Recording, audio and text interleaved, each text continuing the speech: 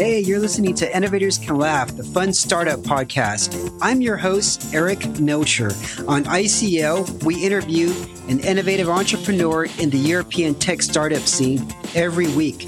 My goal is to have my guests share their wisdom while having a little fun in the process. Now let's dive in. Hey everyone, Eric here from Innovators Can Laugh. What's the ROI of a B2B podcast sponsorship? This is the question I get most often from potential sponsors who are considering advertising on the Innovators Can Laugh podcast media network.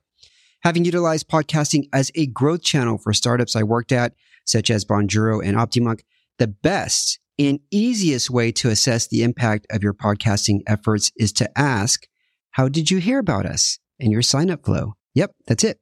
How did you hear about us? This way you can directly attribute podcasts to new leads or customers. If you want to take it a step further, you can ask, where else did you hear about us? Nowadays, for B2B buys, it takes an average of 35 plus touch points on multiple channels for buyers to make a purchasing decision. So it helps to ask that additional question. The effort to implement this is minimal, and this is something I ask all of our sponsors to do. But if you rather do things the hard way, here are 5 other ways to measure a B2B podcast sponsorship. Number 1, promo codes. When I hear the phrase promo codes, I cringe. Promo codes can easily be forgotten, and most of the time they won't be remembered by the listener, especially if, like most listeners, the person is listening to the podcast while working out or driving in traffic. But if you insist on trying to track podcast efforts, you can ask the host to read the promo code alongside the ad and include the promo code in the show notes. Number 2, vanity URLs. Vanity URLs work great if the podcast you are advertising on is Joe Rogan or Tim Ferriss. Those names are familiar and the listener will more likely remember to enter /Tim or /Joe on whatever landing page you created for the podcast. But if your vanity URL is hard to remember, then it will be difficult to accurately assess podcast ROI. Similar to promo codes, this involves creating and providing a vanity tracking URL that links to a specific landing page you created for the podcast.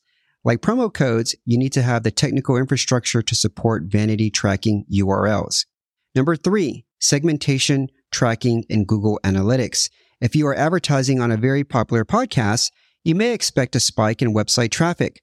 To directly attribute a lift in traffic to a podcast, you can set up segmentation in Google Analytics. Here's how. Step 1. Open a report in GA and select plus add segment.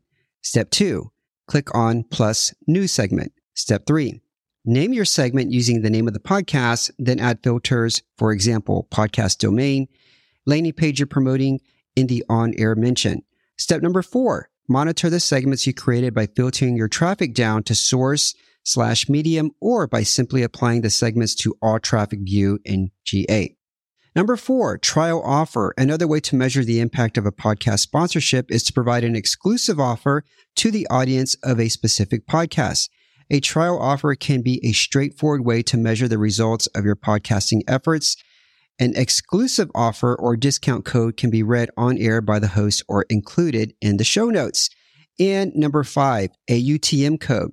A UTM code is basically a snippet of code added to the end of your URL to assist with tracking the performance of content and social media campaigns.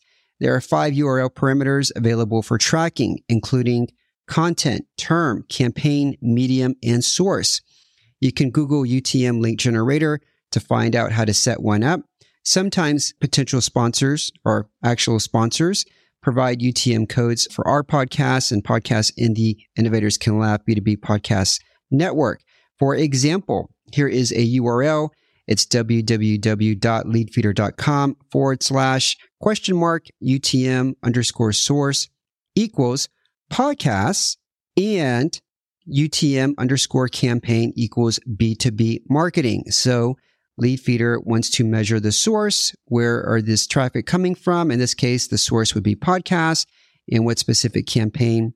This would be B2B marketing, and this is for the B2B marketing and copywriting podcasts in our network.